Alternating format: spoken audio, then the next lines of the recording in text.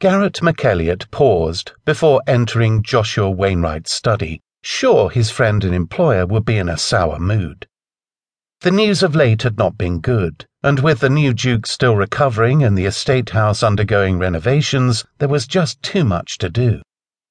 "The foreman asked again about the parlour," he finally spoke, not bothering to bow or otherwise greet the Duke. He carried a sheath of papers and set them on his side of the large library table they shared as a desk. Joshua Wainwright glanced up from an open ledger, his quill poised to write and his mind obviously still in the moment. "Parlour?" he repeated, not quite sure what his best friend meant by the comment. He frowned as a drop of ink fell to the ledger, and then watched as it spread over where he intended to write a number. Damnation. "He said he gave you an entire book of paint samples for you to consider for the parlour. Did you choose one?" Garrett asked, his brows suggesting they'd had this conversation before, perhaps several times.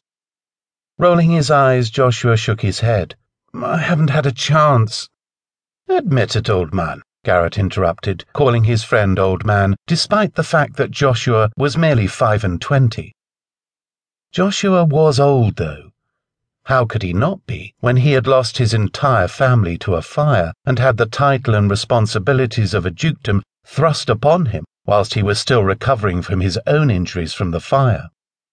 The dark circles under his brown eyes were a testament to sleepless nights, the pain from his burn scars the most likely culprit.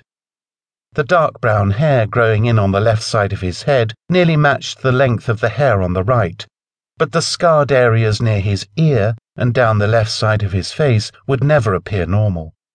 And when Joshua walked, he seemed to lean a bit to the left, the scarred skin along his torso so tight he found it difficult to straighten his body.